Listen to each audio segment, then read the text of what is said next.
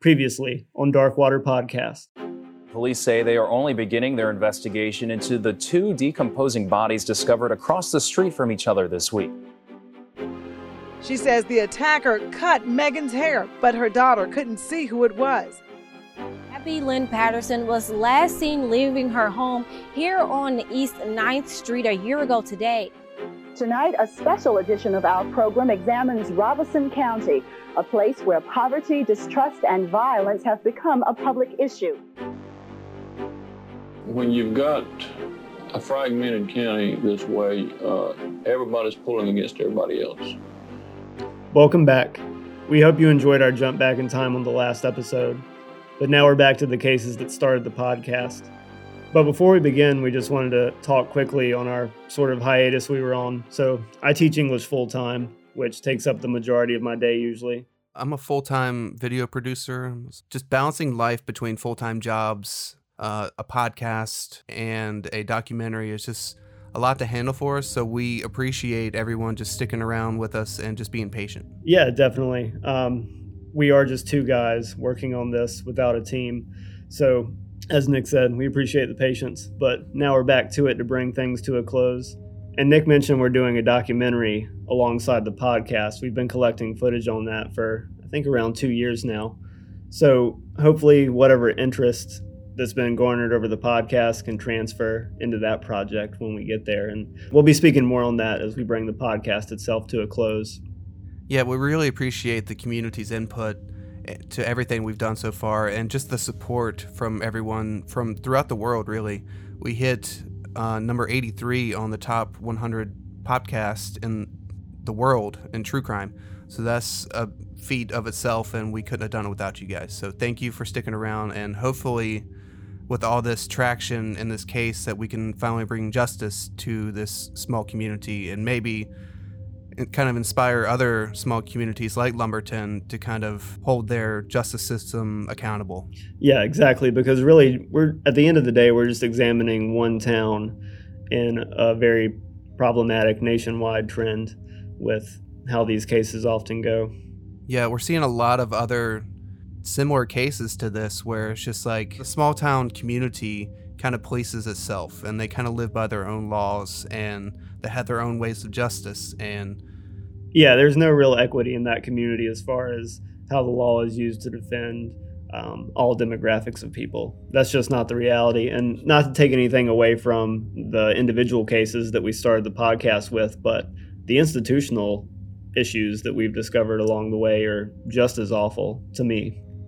I completely agree. And it's not just a localized thing like we were saying, it's everywhere throughout the country. And until we hold the people that are essentially enforcing the law, until we hold them accountable, there's not going to be a lot of justice served in small communities like that, or at least to a degree that the community feels like justice has been served.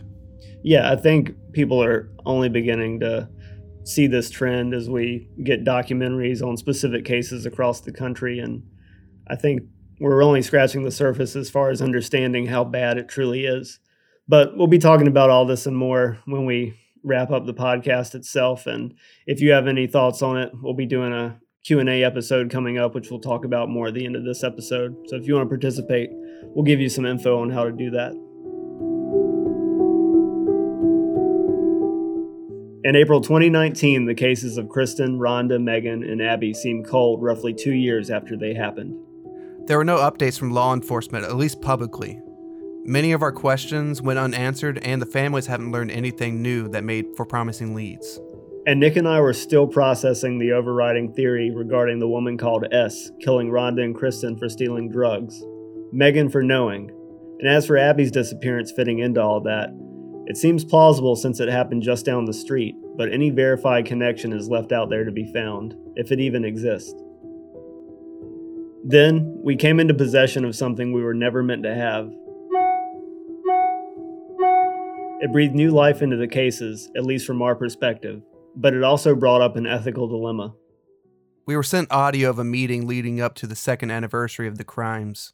A meeting between the North Carolina State Medical Examiner, the FBI, the SBI, Lumberton PD, and the family of victim Rhonda Jones. An online sleuth from one of the Facebook groups we referenced in a previous episode was working to obtain information related to the various theories for the family of Rhonda Jones. However, they eventually seemed to reach differing perspectives on what was helpful for the cases or just sensational, and they severed ties. So out of respect for the family and previous sources of reliable info, we aren't going to discuss that situation any further, other than to say it seemed to have affected the family's relationship with Raleigh, North Carolina news anchor Russ Bowen of CBS 17, which is unfortunate due to the light he was shining on the cases. And he actually recently won, I can't remember what exactly the award is, but he won an award for his podcast on the cases 32 Degrees. There haven't been any new episodes recently, but we've shared a lot of the same endeavor as far as similar questions we're trying to both answer, or at least we were both trying to answer them at one point in time. And Russ also broke the news about the sexual assault kits not being submitted. Yeah, I believe it was 20 months was the time frame in between when they were obtained and when they were submitted to the state lab. And to cause further conflict, the same local sleuth working with the family decided to go against their wishes and sent audio of the meeting we're going to discuss today with the various agencies to Nick and I. Because of our relationship with the Jones family and prior discussion with a member, we've been allowed to cover some implications regarding the audio and assign a narrative to its content. But because of the information that can affect the integrity of the cases or potentially threaten successful prosecution of a truly guilty party, due to bias and morally can't share the full content of the recording. Legally, we could, and maybe one day you'll hear it the right way, but we're not going to burn bridges we form for a good cause just to play on the voyeurism that's pretty much inherent in true crime. And while that might be disappointing for many of you, ask yourself, what do you care more about? Justice in these cases, or simply hearing the recording? Depending on your answer, you might want to evaluate your interest in true crime, these cases and at large, and what it says about you. Anyway, here's the story of the meeting. Sherlyn, Rhonda's sister, and Sheila, her mom, walked into the office of the medical examiner in spring of this year with various questions. Some of the questions they had were when and how was Rhonda killed, based on what the autopsy and toxicology could offer. Was there more detail to learn past the words on the page? And from an investigative angle, what leads were being pursued? What new insights could be offered between the family and the various agents and detectives? The family sat down with all the involved, and the medical examiner immediately started answering questions based on portions of the autopsy the family highlighted before the meeting. They got a few answers, but for the most part remain in the gray on what particular event or action led to Rhonda's death, which, to remind you, is listed as undetermined officially. Law enforcement couldn't answer when the fingernail clipping results would be available from the lab. Keep in mind, the sexual assault evidence kits that we just mentioned earlier that yielded no results weren't submitted into the lab until 20 months after the original 3-death investigations started with Rhonda, Kristen, and Megan. And just to remind listeners, the reason we even know about the sexual assault evidence kits and the delay in their submission to the lab is the kidnapping, rape, and murder of Hania Aguilar. Potentially that could have been prevented if her alleged killer's DNA had been properly handled years ago in 2016 in relation to another rape. So that was sort of the opening of Pandora's box to this entire issue. But continuing, as far as the inquiries from Rhonda's mom and sister, the medical examiner was firm on the science of Rhonda potentially dying due to a cocaine overdose, but just as definitive that it could potentially not be the reason. Her mother remained confident she was murdered. Given her level of use, her mom was certain in her mind that it wasn't an OD. The medical examiner went further, saying if not for the curious circumstances around Rhonda's death, as well as the amount of decomposition, she very well could have been listed as a cocaine-related death. Law enforcement did clarify, though, that they would be approaching it as a homicide investigation, nonetheless, despite the undetermined death listing. Yeah, and that's a interesting point because while it is listed as undetermined, clearly law enforcement continues to look into this from the premise that there was foul play. And sifting through the details of this conversation, it was a very clinical yet grim procedure with the occasional burst of emotion from the family, as I'm sure you could imagine. There were marks behind Rhonda's ears and cuts on her chin, forehead, and back. The medical examiner said verbatim, she's probably been in a fight, later stating that Those particular injuries were nowhere enough to lead to death. Interestingly, her lips and mouth weren't damaged. She had an open wound on the inside of her elbow, no issues with the brain nor skull. Many more nuanced and difficult to visualize notes were related to the pull of gravity during the decomposition process during her extended time in the trash can. There was also a post-mortem neck cartilage fracture, the thyroid cartilage specifically. If it helps, that's basically around your Adam's apple. Maybe it was from being dropped in the trash can, a prior fight, or asphyxia, strangulation, which couldn't be ruled out in Rhonda's case, in addition to Kristen and Megan. They all shared that commonality. On the medical examiner side of things, there was one last interesting note. Rhonda's remains were not subjected to an entomological test, meaning there was no examination of how the science behind insect activity in her body could yield forensic clues. And not to get graphic, but if you've listened to previous episodes, you know that's a very common thread with all three women. There was no explanation of why this test didn't occur. Another perhaps crucial, perhaps trivial piece of evidence neglected. If I'm wrong, do any experts out there have any reason for the omission of this testing? Feel free to email or call us using the info provided at the end of the episode. The fact that the blanket Kristen was found in was destroyed in the medical examiner's office at the request of law enforcement never came up, but they did say they'll be having a separate meeting with Kristen Bennett's family in the future. Which I understand, different family, different victim. I wonder if it'll come up then. And just to elaborate on that blanket issue, early on we've talked about the fact that the blanket she was found in was destroyed at the medical examiner's office, but we've never received that answer on why a piece of evidence would actively be destroyed at the request of law enforcement. That's been an inquiry in our minds this entire time. Moving on to the investigation side of things, law enforcement was made aware that Saturday, April 15th at approximately 5 p.m., Rhonda was last seen outside PJ's convenience store, a recurring fixture throughout the landscape of this podcast because of its location in East Lumberton and its close proximity to women who've met their ends mysteriously and violently over the past decades. So she's supposedly seen there 3 days before she's found, a short distance from that particular store. This alleged sighting led the family to fret, again, about something they have long feared, that Rhonda was killed on Easter Sunday. She was found 3 days after she was last supposedly seen. It was confirmed that Rhonda had fought the woman called S, someone we've discussed in episode 4 at length as far as the theory concerning her involvement with Rhonda's death. But again, anyway, it was confirmed that she fought the woman called S several times leading up to her death. The name of this woman, as well as her accomplices who allegedly took the lives of Rhonda, Kristen, and Megan over the supposed drug theft, were nothing new to the detectives and agents. They were well aware of the most repeated theory surrounding these cases. So that same idea that we covered in episode 4, law enforcement is well aware of that premise. They frustratedly recounted the cycle of tracing the story back to the people who are supposed to be tied to the woman called S. Anyone they interview repeatedly takes back to what they said or refuses to speak. We know this from previous email conversation with Shelley Lynch of the FBI, that this has been a hindrance of establishing a clear timeline of the women prior to their deaths. Many in Lumberton claim to know what happened when speaking to the family, but none of them have chosen to approach law enforcement with the first-hand knowledge. For the record, Nick and I coordinated with the company hoping to develop our documentary on these cases to gain background checks pertaining to the woman called S and her supposed accomplices, also mentioned in that theory. Despite knowing they all had an extensive record, the company reported back that the checks yielded nothing, maybe indicating that their records had been sealed by law enforcement. In fact, we know that recently all the individuals in the theory were in prison for convictions not tied to these death investigations, all with very high bonds.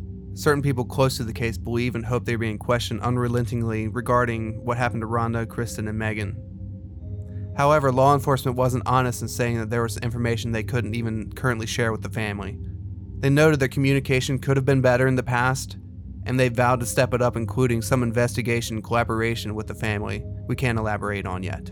And yeah, that's an example of some of the details in this audio that we're not going to just throw out there because we don't want to be the reason that someone can claim they're not getting a fair trial if these people ever are brought to justice. Just to clarify our reasoning and not sharing quite everything. And we also wanted to give you what we can regarding 2 investigative leads discussed. There's a man that Rhonda would frequently stay with in Lumberton, crashing on his couch to rest up after several days of succumbing to her addiction, even while sometimes he told her family she wasn't there. He went so far to tell the family that she was hanging out with a woman in Lumberton as they were looking for her sometime between the last time they saw her, April 3rd, and when she was found, April 18th. The family later found out that he claimed Rhonda had moved in with a woman in South Carolina. It didn't add up. Sparking even more interest, after Rhonda was found dead, the man she would stay with wanted to move back to South Carolina after 20 years of living in Lumberton. When he was asked why by Rhonda's family, he simply replied, "It's just Rhonda."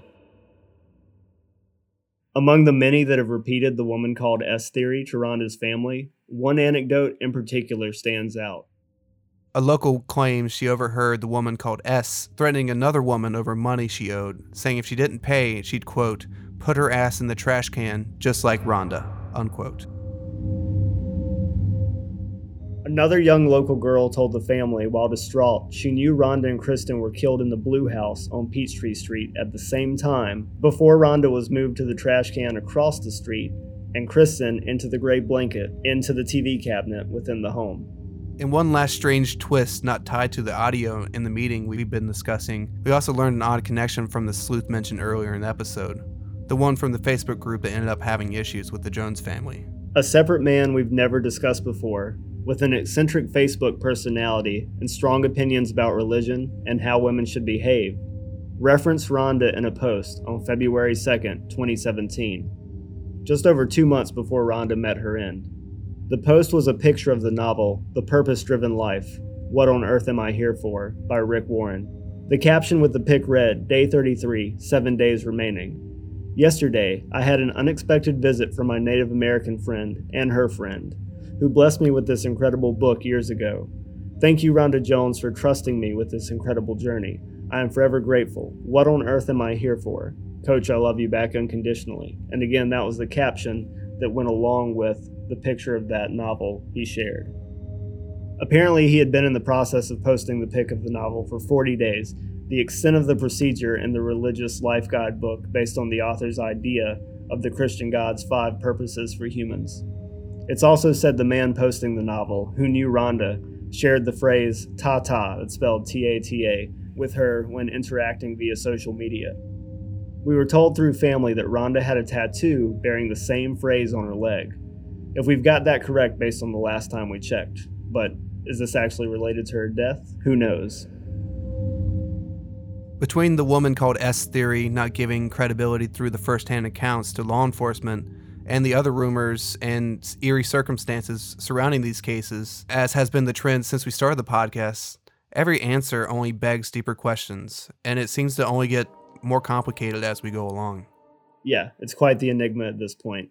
And bouncing back to the meeting notes one last time, I'll leave you with 2 quotes that represent the dichotomy of the law enforcement effort, despite frustrating dead ends, and the resolve of Rhonda's sister in the face of this challenge.